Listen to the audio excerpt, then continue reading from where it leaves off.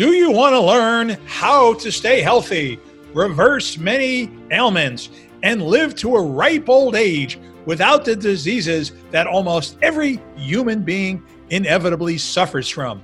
Buckle on up as you are about to hear from a giant, a pioneer in health, who can show you how to be healthy the natural way without the nasty side effects of drugs. Welcome to the Motivation Show podcast, where we interview remarkable world-class experts that help bring out the greatness within you. Top book authors, super successful business people, and outstanding special guests that will motivate and inspire you with their incredible, uplifting stories and life-changing tips and strategies. Our goal is your success. If you desire more out of life, you've dialed into the right show. So fasten your seatbelts, friends, and let's get ready for some high-octane motivation. Now, your host, the mayor of motivation, Eli Marcus. Our guest today, Dr. Caldwell Esselstyn, Jr., is a surgeon, author, and former Olympic rowing champion. He is the author of the 2007 book, Prevent and Reverse Heart Disease, in which he advocates for a low-fat, whole foods, plant-based diet that avoids all animal products and oils. He was an Army surgeon in Vietnam and was awarded the Bronze Star. He has served formally as the president of the staff and a member of the board of governors of the renowned Cleveland Clinic. In 2005, Dr. Esselstyn received the Benjamin Spock Award for Compassion in Medicine. In fact, he was the award's first recipient. And in 2009, he received the Distinguished Alumnus Award from the Cleveland Clinic Alumni Association. In 2010, he received the Greater Cleveland Sports Hall of Fame Award. Welcome to the Motivation Show, Dr. Esselstyn. Thank you, Eli. I am extremely excited to talk to you today because I have a feeling you might be very influential in my own health and in helping perhaps convert me a little bit to a more plant-based diet. How does that sound? Sounds like a very exciting morning. Absolutely. So I want to start by kind of going back to 1956 because there's not many people who actually have a gold medal. And you earned a gold medal in men's 8 rowing in the Melbourne, Australia Olympics. What was your diet like back then? I don't think we ought to spend a lot of time on that. What was your secret to winning the gold medal? Well, as the Australian 8 that came in second said to us at the 50th anniversary of our victory, I said, "Well, what was your plan in rowing against us in that final?" And he said, "We were going to jump you at the start, hold you off during the body of the race, and then take it up in our sprint." But he said, "We ran into a bunch of guys who wanted it more than we did." And I think that says it all, huh? Yep, so that's it. Let's get right into the nitty-gritty here. Of course, you were featured in an incredible documentary called Forks Over Knives. And I use the word incredible because you actually changed my wife into a vegetarian approximately 10 years ago after she saw that film. She was a meat eater. She loved her lobster and everything else that was animal-based as well. And that film convinced her to turn around. Tell me a little bit about what was the turning point that influenced you on how important a plant-based diet is?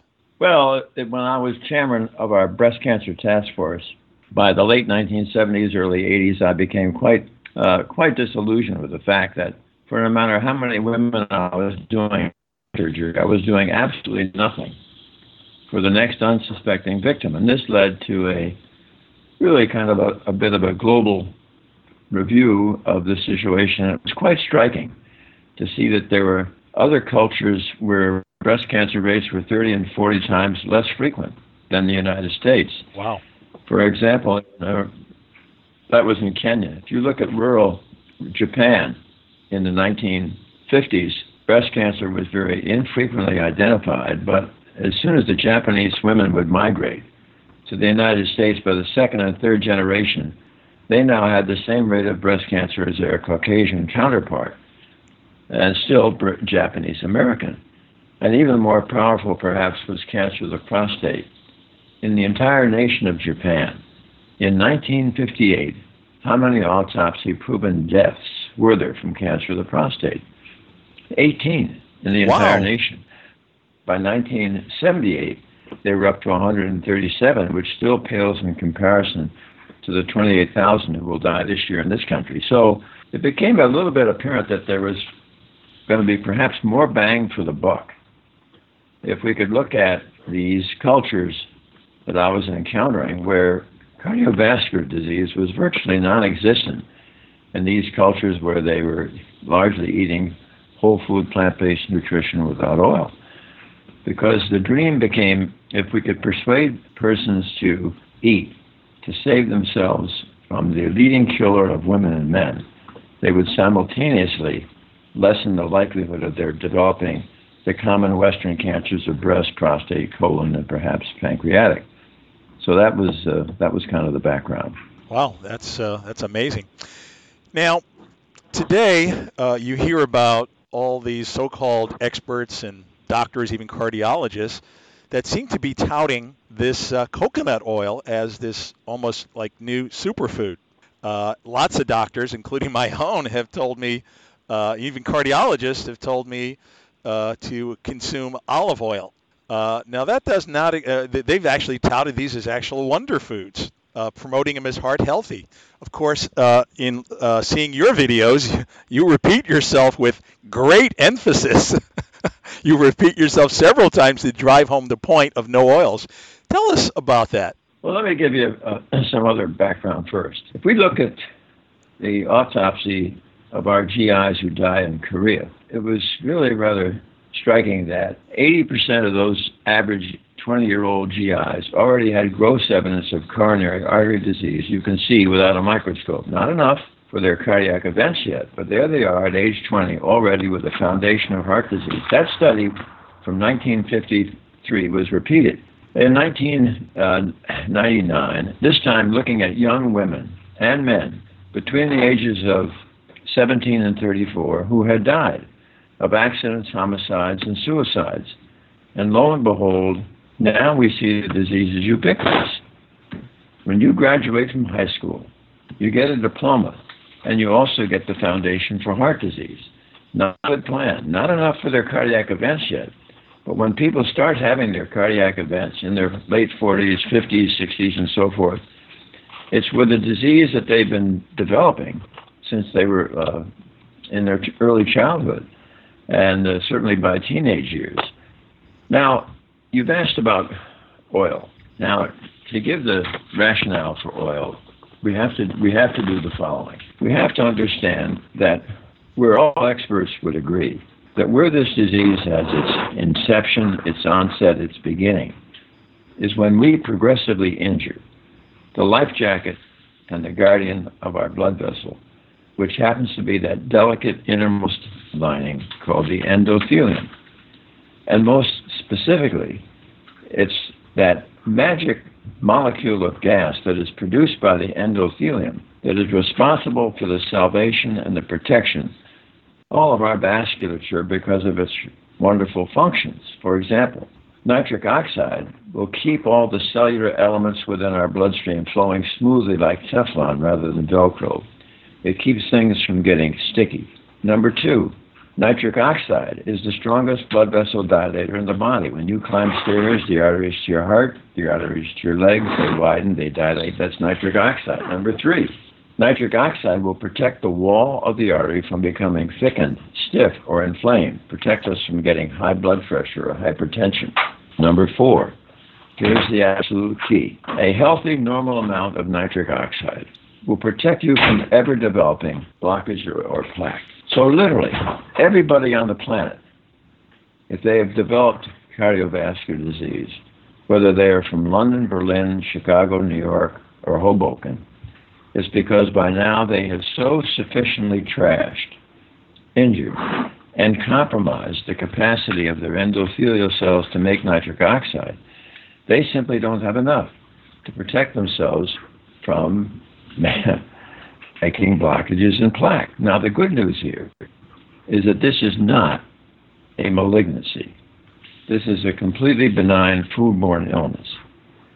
And as we demonstrated time after time in our research, once you can get patients to understand that never again are they to have passed through their lips something that is going to further destroy an already train-wrecked endothelium, then the endothelium will begin to recover. It will make enough nitric oxide so that there is no longer any disease progression, and we often see elements of disease reversal. So the reason I'm so hard on the oils is study after study after study has shown that the oil will injure the endothelial capacity to make nitric oxide. And that's olive oil, corn oil, soybean oil, safflower oil, sunflower oil, coconut oil, palm oil, oil in a cracker, oil on a piece of bread, oil on a salad dressing. Oil injures the endothelial capacity to make nitric oxide. Sorry to divert like that, but I think it's important to give the background. And there has once again never been a Mediterranean diet study with olive oil that shows that you can take patients who are seriously ill with heart disease and get it to halt and reverse. Wow. So I was at a salad bar the other day, and of course the question you get after they mix your salad is what kind of dressing. And because I knew you were coming on my show, I actually told them to put the dressing on the side. And then when I looked at the dressing, I saw that there was a separation in the dressing, and there was all this oil just sort of like sitting on the top. And I listened to your YouTube videos, and I stopped using the oil. Something told me that you were absolutely right. What do you suggest that people do with their salads? Well, if they read our book, or the one by my wife and my daughter, the Prevent and Reverse Heart Disease Cookbook, there are multiple wonderful salad dressings that are there without oil. Absolutely. Look, we in medicine, let's get to the heart of this. We in medicine right now really have to hang our heads in recognition of the fact that we have built $1 billion health industry around an illness that does not even exist in half the planet Earth. Why? For instance, if you're a cardiac surgeon and you're going to hang your shingle out in Okinawa, let's say rural China, the Papua Highlands in New Guinea, Central Africa, the Tarahumara Indians in northern Mexico, forget it. You better plan on selling pencils. They never have heart disease. Why? Because they all thrive on whole food, plant-based nutrition without oil. Why is it that the strongest man on the planet, a German by the name of Baboudian, is totally plant-based? Why is it that 15 members of the Tennessee Titans professional football team have switched to plant-based nutrition? Greater stamina, shorter recovery time. So a lot of doctors, talk about the fact that you have to obviously have fats, protein, carbohydrates. How do you suggest that people get their healthy fats? When you say a lot of doctors, we say it like myself, how many doctors get an education in nutrition in medical school? How many? Not many. Zero. Yeah. Wow. Zero. How many get an education in nutrition in their postgraduate years? In their postgraduate probably zero. Zero. So when you say a lot of doctors say, that's like listening to somebody off the street.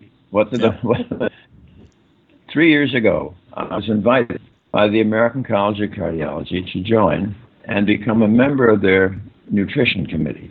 And I was happy to do that. And the nutrition committee of the American College of Cardiology is devoted to trying to change the ideas and the attitudes of cardiologists to really understand what is the causation of the disease that they have been designated to treat. Because we really have got to turn around the Queen Mary here. We've got to get the cardiologists to understand how many of these patients don't have to have stent after stent after stent and bypass after bypass, Stents and bypass, when somebody is in an emergency situation or having a heart attack, can be absolutely life-saving, no question. However, when those procedures are often electively, when it's not an emergency, there is no prolongation of life. There's no protection from a future heart attack. These are the scientific data. Now, that is especially providing if you have these patients who are willing to make this type of transition. And it's interesting that many physicians will say, well, Dr. Esselstyn, we think that maybe your nutrition is a little extreme or strict or severe, and patients won't follow it. Well, a couple of things here. When half the planet is already eating what I'm suggesting, half the planet isn't extreme. I think what we all think of now is the most extreme diet on the planet is the one that is eaten regularly by Europeans, Americans, South Africans, and Australia. Eating the animal diet, the high-fat animal and dairy diet, literally guarantees that Americans are going to have some kind of horrible chronic illness before they die. Totally unnecessary, and it's foodborne.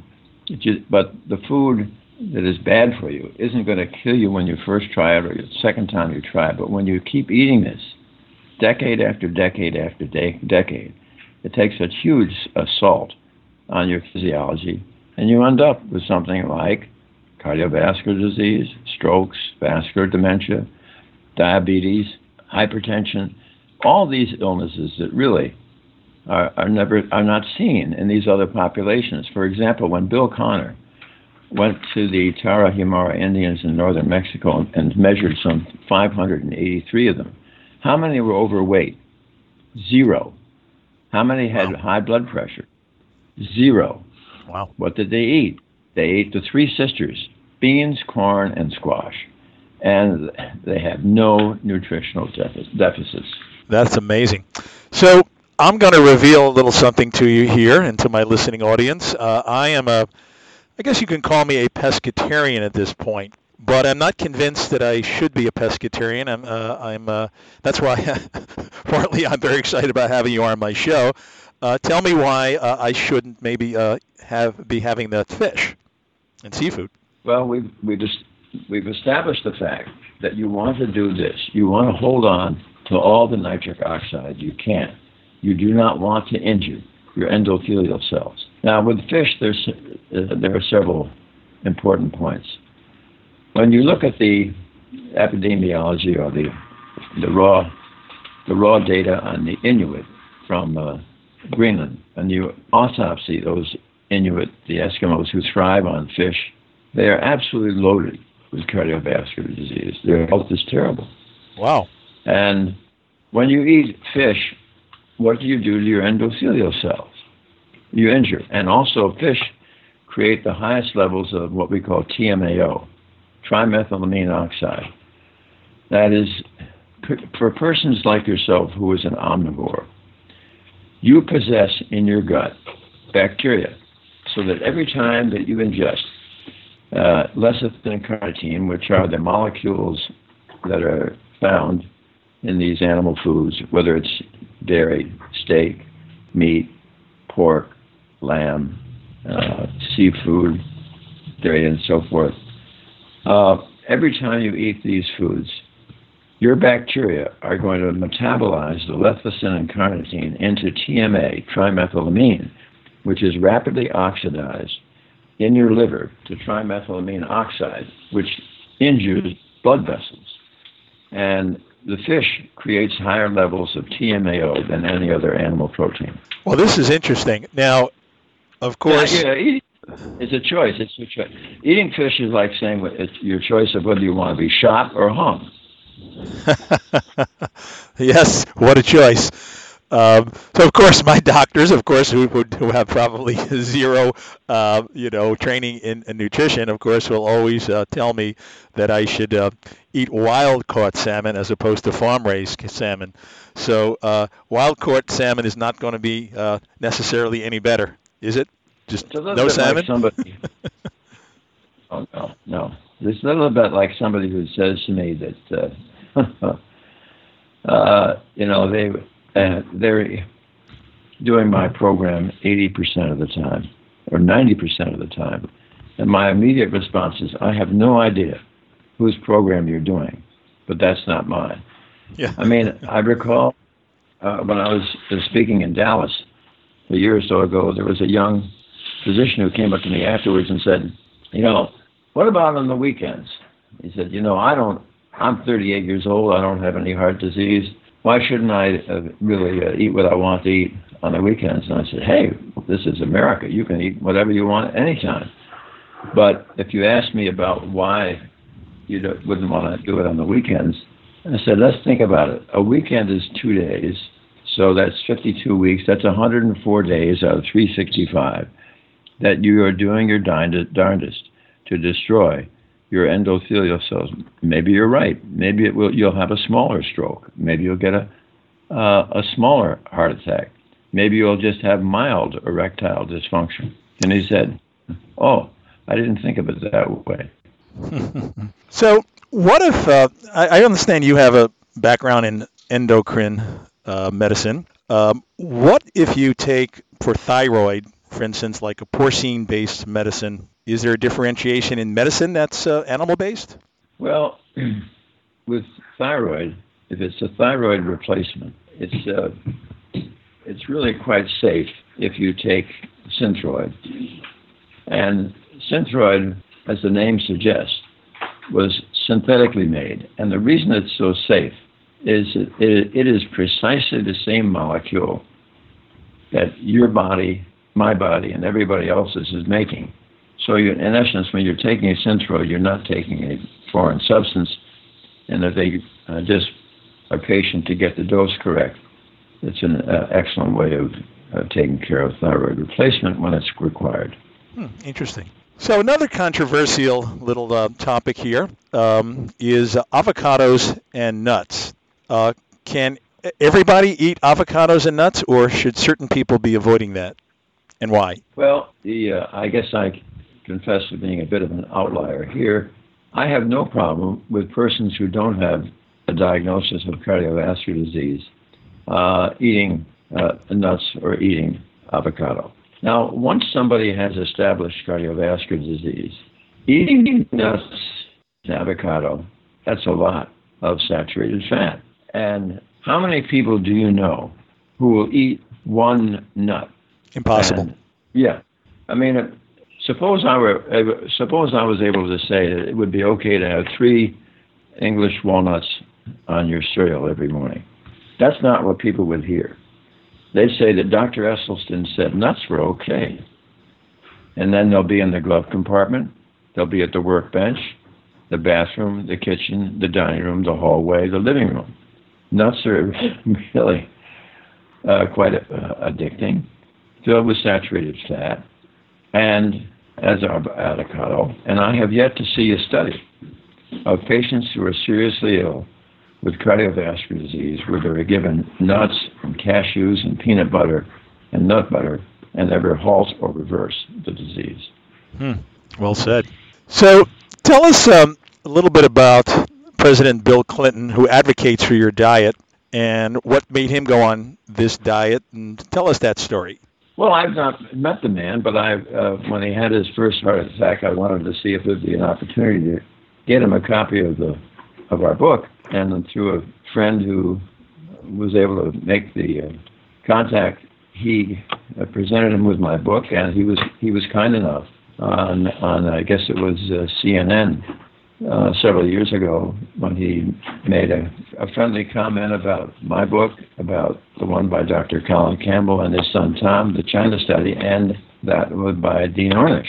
And he was appreciative of the research and groundwork that the three of us had talked about and discussed in our books. And I think that the key thing will be if President Clinton is able to, with all his travels and many encounters, whether he can stick with it or not. That'll be where the rubber meets the road, right there. So Tell us a little bit about how important cruciferous vegetables are, and tell people what cruciferous vegetables, which is hard to pronounce, what exactly they are.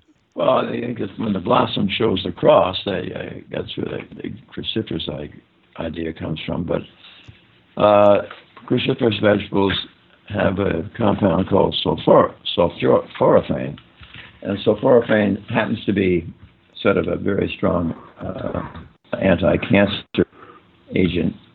And like so many green leafy vegetables, cruciferous vegetables have enormous numbers of phytonutrients and many things that we probably still haven't even identified, which do nothing but support so many of our important biochemical reactions and equations that occur in our bodies all day long. And so we feel that the greens are an important part of our program. In the last 6.5 years, we've changed it to the point where I now, let's just pretend that I've got a patient before me who happens to have cardiovascular disease, and I ask them to pretend that their head could be shrunk, small enough so they could get inside the artery, and they would see that plaque and blockages that they have is an absolute cauldron of oxidative inflammation. So we need antioxidants. No, do not go down to the health food store and buy a jug of pills that says antioxidant, because it doesn't work and it's going to be harmful. I want them to get their antioxidants from food. Fair enough. What food? Food that is high in what we call ORAC value, ORAC, oxygen radical absorptive capacity. So this means if you're having raspberries, blueberries, strawberries, and blackberries on your morning oat cereal, that's a terrific start, but nothing can trump the antioxidant value of a green leafy vegetable. Therefore, I need you to chew 6 times a day, not smoothies, not juicing. I need you to chew a green leafy vegetable 6 times a day that is roughly the size of your fist, after it has first been boiled in water or steamed 5.5 to 6 minutes so it's nice and tender. Then you must then anoint it with several drops of a delightful balsamic vinegar. Why?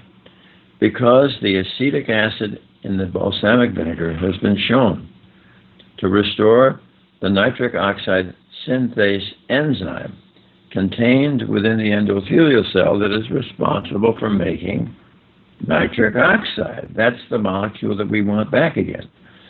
So I need you to chew this alongside your breakfast cereal, again as a mid-morning snack, again with your lunch and sandwich. That's 3. Mid-afternoon 4, dinner time 5, and I adore it when you have that evening snack of kale. What are you doing? All day long you are basking and bathing that horrible oxidative cauldron of inflammation with nature's most powerful antioxidant. Now, what are the greens that I'm talking about? They are bok choy, Swiss chard, kale, collards, collard green, beet greens, mustard green, turnip greens, Napa cabbage, Brussels sprouts, broccoli, cauliflower, cilantro, parsley, spinach, and arugula, and asparagus. And the top 6 are kale, Swiss chard, spinach, arugula, beet greens, and beets. So that's the story on the greens. And the other reason, what we're after here is this. By now in this discussion that you and I have had today, you and your audience should know, cardiovascular disease develops when you have so sufficiently destroyed the ability of your endothelial cells to make nitric oxide. So we need nitric oxide. Now, we know that in somebody who's beautifully healthy at age 50, they will not be able to only make 50% of the nitric oxide they made when they were 25. And therefore, we're going to look at another organ system that will give us more nitric oxide besides the endothelial cells, and that's your gastrointestinal tract. How does that happen? It's another reason for the green leafy vegetable. The green leafy vegetables are essentially nitrates. When you chew the nitrate is now going to mix with the facultative anaerobic bacteria that reside in the crypts and grooves of your tongue, which will, while you're chewing, they will reduce the nitrate in your mouth to nitrites. When you swallow the nitrite, your gastrointestinal acid, your gastric acid will further reduce the nitrite to nitric oxide, which can now enter your nitric oxide pool. And that's another reason for having these people consuming the greens throughout the day. We hear about omegas. We hear about the omega-6s. We hear about the omega-3s. And we're told that we need the omega-3s, particularly. Now, there's a recent study that I just saw that indicated that apparently the omega-3s didn't seem to have a whole lot of impact upon cardiovascular health, So that was that one recent study. However, my practitioners have me taking omega-3s with all this EPA and DHA and these pills.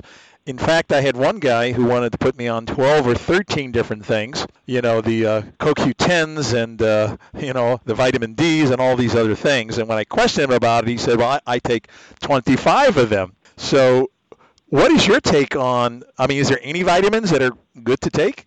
Or should we all get it all in the food? I think it's important to think about, I like our patients to take B12, and I like them to check their vitamin D. If it's below normal, maybe a daily supplement of 1,000 to 2,000 international units of D3 that will kick them up into the low normal. I don't think there's any reason to have to go much beyond that. But I'm not a great fan of multivitamins.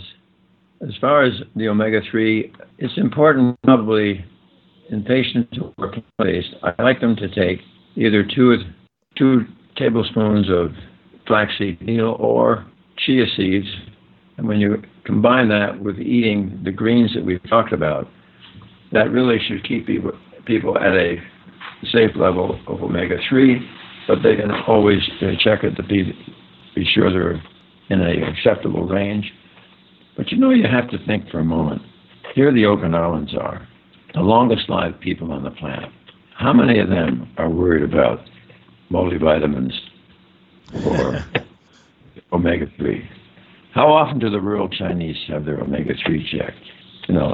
I think you really want to rely on your food, but I do want people to be sure they're getting adequate amounts of omega-3, especially my group of patients who may have cardiovascular disease. As far as, I think there are several recent studies that clearly point out that just taking something like a multivitamin is not at all helpful. And there's some questions about whether they may be harmful. Interesting. So, of course, there's a billion-dollar industry today on this one pill called statins. You have high cholesterol, and the first thing your doctor does is put you on a statin. Tell us your thoughts about that. Well, first of all, the first thing the doctor does is put a statin because they don't have the time to talk to patients about lifestyle change. See, a statin has absolutely nothing whatsoever to do with the causation of the illness cardiovascular disease. The statin sort of accepts the fact that cholesterol is the culprit and will try to lower your cholesterol. But that's not the answer. Remember, we've just now spent 30 minutes talking about the answer. The answer is to restore the capacity of your endothelial cells to make nitric oxide. Because it's when you destroyed your endothelial capacity to make nitric oxide, and your nitric oxide ran so low that you were no longer able to protect yourself from making blockages and plaque. Now, in my practice, almost all the patients that come in to see me already have two physicians. They have a family doctor and they have a cardiologist. And the last thing I'm going to do is get into any kind of a wrestling match with their doctors over their medication. But I think it's important that these patients be their own advocate. And as they're eating whole food, plant-based nutrition, and as their cholesterol comes down, I think they can make a very valid argument for getting the physicians to lower their statin dose. I should mention that there are many patients in my practice who have found that they simply were not able to take any statin because there was such severe side effects. About anywhere between 13 and 14% of these people are miserable with neuromuscular pain that is sometimes extremely disabling. They can have liver disease, they can have brain fog, and statins are known to cause diabetes in a certain percent. So when you think about what does the drug do, statins are supposed to interfere with an enzyme system in our liver, which is responsible for making cholesterol. Now, when I say interfere, that's a nice way of saying really what they're doing is they're poisoning an enzyme system in our liver. But the people who devised statin drugs obviously couldn't tell the public it was poisoning their liver, so they chose to use another word, and they say inhibit. It's not a cute way of avoiding the word poison. But, you have to ask yourself, how many statin drugs do you suppose the Okinawans are taking? Or those in rural China? Or the Tarahumara in northern Mexico who never had this disease? And to my way of thinking, the statin is the ability to whip out a prescription pad and write it for a statin is a miserable excuse for not sitting down and talking with the patient about what is the causation of the illness. And physicians tell me that, well, they try, but their patients won't follow our program. Well, we've now had over 1,000 patients that we've treated who follow it. Why are they following the program in Cleveland? And I think if you're going to get patients to make a lifestyle change, it's absolutely essential that several things happen. One, you must show the patient respect. And therefore, we almost invariably, if we're going to ask these patients to make a lifestyle change, it's essentially you have the spouse or significant other in attendance, and you must give them your time. 2 weeks, I have once a month an intensive counseling seminar. It's 1 6-hour day long, and these patients, in addition to learning all about how they have created their disease and precisely how it is that we are going to empower them to be the locus of control to halt and to reverse their disease. But 2 weeks before these patients come, my secretary will give me a roster of everyone who's coming with their phone number, and then I insist on personally calling each of these 12 to 14 persons myself so that I can get my arms around their story and at the same time provide them with an opportunity to ask questions of me so that coming to the seminar, we have a strong platform from which we can all move forward. And we looked up 200 of these patients 2 years ago and found that their adherent rate was close to 90%, 89.3%. We're pretty proud of it, although I'd like to have it be even higher. So kind of a long way to measure or answer your question about statins. So if these patients who already are on statins when they come to us, or they're concerned about their cholesterol, then I simply ask that maybe you can talk with your physician, and as your cholesterol comes down while you're following our program, they will respond by reducing your statin dose. Tell us a little bit more about how our listeners can actually contact you and take these seminars. Let me first say one other word about the statins. That the persons who are unable to take the statins and go through our program, those patients who are not on the statins are in no way precluded from enjoying the same type of benefits as if they were on statins, providing they're following our program. Now, the woman who orchestrates all the registration for our program is my wonderful secretary, Jacqueline Fry, who you find most, she's very gracious and very accommodating. And Jackie works at the Cleveland Clinic Wellness Institute, where I do. And her phone number is 216-448-8556. Can you repeat that one more time? That's 216-448-8556. Jacqueline Fry, F-R-E-Y. So, we hear about raw vegetables. So I would like to understand what your thoughts are, because there's a whole contingent of people who just eat raw vegetables. Believe that's the answer. Tell us your thoughts about raw versus cooked vegetables, and tell us how long vegetables should be cooked. Well, I think that the idea of making your patients eat raw, it would be a real turnoff. I mean, how many people like to eat raw mustard greens? Not me. But when you cook them to the point where they're tender, and also there is some interesting data that would suggest that when you chew vegetables that have been cooked, it's so much easier for your body to break down the cell membranes and more available phytonutrients, which is what we want. So for them to have be easier to chew, to taste better, and have more phytonutrients available, I'm definitely focused more on having them cooked. Okay. So I'd like to get your thoughts on America's number one drug, caffeine.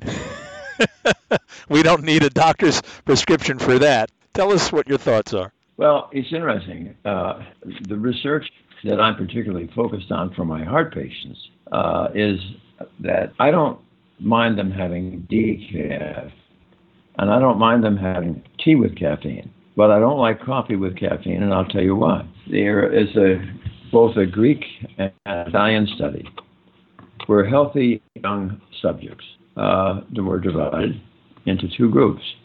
One drinking coffee with caffeine, the other drinking coffee that was decaf. And after they would drink, they then had what we call the brachial returnica test, which is a way to measure the ability of your endothelial cells to make nitric oxide.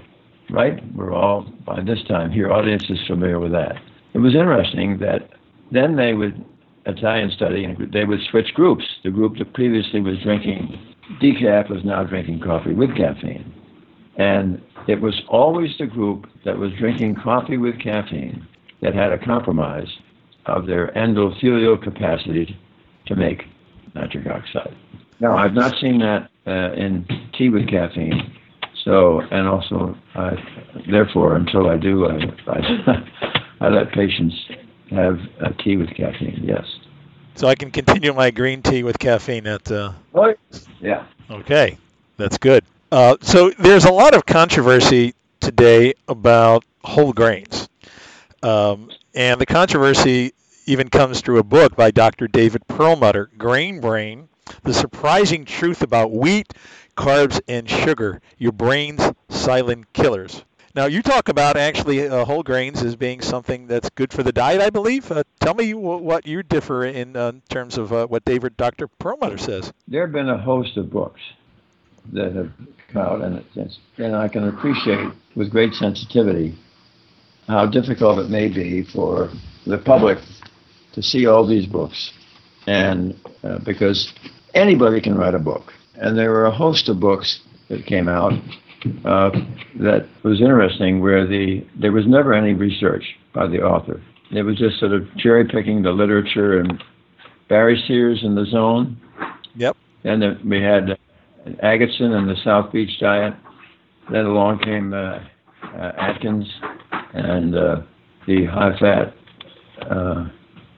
And then along came Grain Brain, Wheat Belly, and then the Paleo.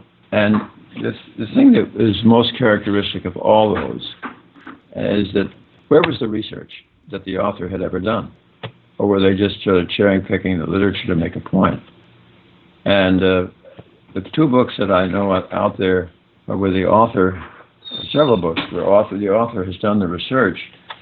There's Dr. Dean Ornish from California and Dr. Neil Barnard from Washington, D.C., and yours truly. I mean, before I ever wrote our book, I had done several studies on proving that we could arrest and reverse heart disease. And we'll challenge our results with anybody. So I think that you have to really look for where is the author's research that is peer-reviewed. In other words, when they have published in a peer-reviewed scientific journal, then it begins to take on a modicum of credibility. But when you're just writing a book, that's not the sense. So in the some of these books, they argue. Go ahead. Let's just think about it. Practically since time immemorial, there have been areas of the planet where grain has been the staple. In Asia, it's been rice. In other places, in the Mideast, it may have been corn and wheat.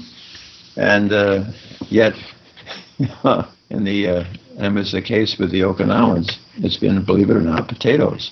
But pretty fascinating to see how these basic grains have been the energy sustenance for the planet. Yeah, so I was about to say, these books advocate the fact that these, unfortunately, the wheat, or supposedly in America, is genetically modified, and they're what they call Franken grains. How much credibility do you put into that? What you have to see, that you've got to really see, the author do this. Where's the science? Yeah. Where's the science? Yeah. Back to the science. Gotcha. So another buzzword that we hear today that we didn't hear back in the old days, it's probably about the last 10 years, and everybody's capitalizing on it, is this word gluten. Tell us your thoughts about gluten. Yeah, it's kind of a buzzword. There's probably 1.5% of persons who have truly celiac disease and really cannot eat gluten. And those people obviously should avoid the grains that are high in gluten. I mean, it's wheat, barley, and rye, and so forth. But they can have rice, and it's certainly not the end of the world. But if this occurs in 1.5% of the population, there's no need for the other 98.5% to think that if they have any little thing go wrong, that they're gluten sensitive or something. Yeah, I think it can be really overdone. I was told 12 years ago that I was gluten sensitive. I had a doctor recently tell me that there's no such test for that. I'm confused. Tell me what your thoughts are on that. Well, see, that's probably the best thing in your situation would just be for a while. Eliminate the wheat, barley, and rye. Stick with the gluten-free grains, and see how you feel. Yeah. In my case, I didn't feel any different. Yeah. You're lousy all the time? Yeah. Okay. So if you're a traveler, go ahead. Try giving up all grain for maybe 2 weeks. Have energy. Your energy food can be your potatoes. Just give up all grain for 2 weeks and see how you feel. Yeah. Good advice. Makes sense. So if you're a traveler, you alluded to the fact that it could be a little bit challenging, like Bill Clinton could be challenging. He's running all over the world, and maintaining your kind of diet. I mean, is there like a freeze drying of your fruits and veggies that can be helpful, or is that not good? But there are companies that, believe it or not, can make whole food plant-based nutrition and ship it all over the country if you like, or they have the means to want to purchase and not do any food preparation. But as far as one of the key questions I have for every one of my patients is how often are they eating out at restaurants? Because you know how terrible it is for a patient with cardiovascular disease to eat at a restaurant where almost all restaurants, almost 99% of their menus are loaded with oil. Yeah. So I'm very clear that I want to know how many times they're eating out. And then I got to have a little humor with them. Let's say they're from Dallas. They eat out twice a week. Or say, okay, you eat out twice a week. Tell me, when you're eating out in Dallas, knowing you have this diagnosis of heart disease, tell me all those wonderful restaurants in Dallas that you go to that are known for the arrest and reversal of heart disease. Well, obviously, those are non-existent. So then I really try to emphasize a couple of points. Namely, look, whenever you eat out, there are 4 reasons to eat out. 1, you don't have to do the cooking. 2, you don't have to do the dishes. 3, 3 is the ambiance, and 4 is the companionship. But you never, ever go out to eat to further destroy more endothelial cells. So the If a waiter or waitress comes to your table, you look them squarely in the eye. Take your glasses off, make sure you've got them fixed with a stare, and say, let's be clear. I am deathly allergic to a single drop of any oil. That way you get their attention. If you just say, go easy on the oil, or I don't want the oil, that's not going to work. Yeah. And start searching through the menu with you, and you take it. Maybe you can get a vegetable from this serving, and maybe you can get a potato from here, and maybe you can put something together. Or often that doesn't work, and what you do is you say, could I please see the chef? Chef comes out, they're flattered. And you say to them, listen, I can't have any oil, animal protein, dairy, or sugar. And therefore, and the chef smiles and says, I'll have something for you in 23 minutes. And so you have to really be a little bit creative. But there's absolutely no reason to twice a week. That's 104 days out of 365. If you don't do this, you're further trashing your endothelial cells. I mean, this message is important for people who are 55 or 60 who think that they're beautifully healthy. Well, right around the corner, if they've been eating this way all their life, they've already got the foundation for this disease. I mean, there's wonderful studies by Lou Culler and his 10-year cardiovascular health study. He said that all males who were 60 years of age and all females who were 70 who have been exposed to the traditional Western diet have cardiovascular disease and should be treated as such. So our guest today on the Motivation Show has been Dr. Caldwell Esselstyn, and he has been a fountain of information here, revelations that you can't even learn by going through 8 years of school, which they don't teach you. And there are 3 recommendations I'd like to make to those people who are listening today. One is, if you haven't seen Forks Over Knives yet, get yourself a copy of that documentary film. Number 2 is, it's an absolute must to go out and buy his book, Prevent and Reverse Heart Disease. I can tell you that can change your entire life. Number 3 is, I'd advise you to consider taking his seminar and helping to reverse a condition that you may potentially have, or potentially reverse, I should say, or at least help your body not to get any worse. We have about a minute left in the show. Anything else you'd like to share with our audience, Dr. Esselstyn? Well, yes, I think that it's been about 17 or 18 years since I retired from surgery, but I find myself more passionate than ever about the future of medicine, because we really are on what could be the cusp of truly a seismic revolution in health. And the seismic revolution in health is never going to come about through another pill, another procedure, or another operation. The seismic revolution in health will come about when we in the profession have the will and the grit and the determination to share with the public what is the lifestyle, and most specifically, what is the nutritional literacy that will empower them as the locus of control to absolutely annihilate chronic illness. And I don't mean just heart disease. It includes strokes, it includes vascular dementia, hypertension, diabetes, Crohn's disease, ulcerative colitis, rheumatoid arthritis, lupus, and multiple sclerosis, allergies, and asthma, and the list goes on. It's really as if the heavens have opened and finally said to the profession, listen, here is the greatest tool we've ever given you. There are no side effects and no added expense. Well, I want to thank you so much for being on our show today. Our time has run out. We can talk forever. You've been a great guest. Thank you, Dr. Esselstyn. Thanks so much for tuning in. We love our listeners, and we believe you have greatness within you.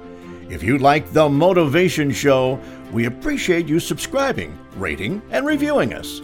Check out EliMarcusSuccess.com to hear more inspiring shows and to read our motivational blog.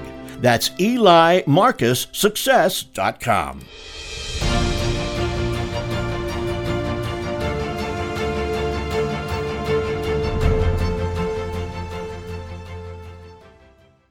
This podcast is a part of the C-Suite Radio Network. For more top business podcasts, visit c-suiteradio.com.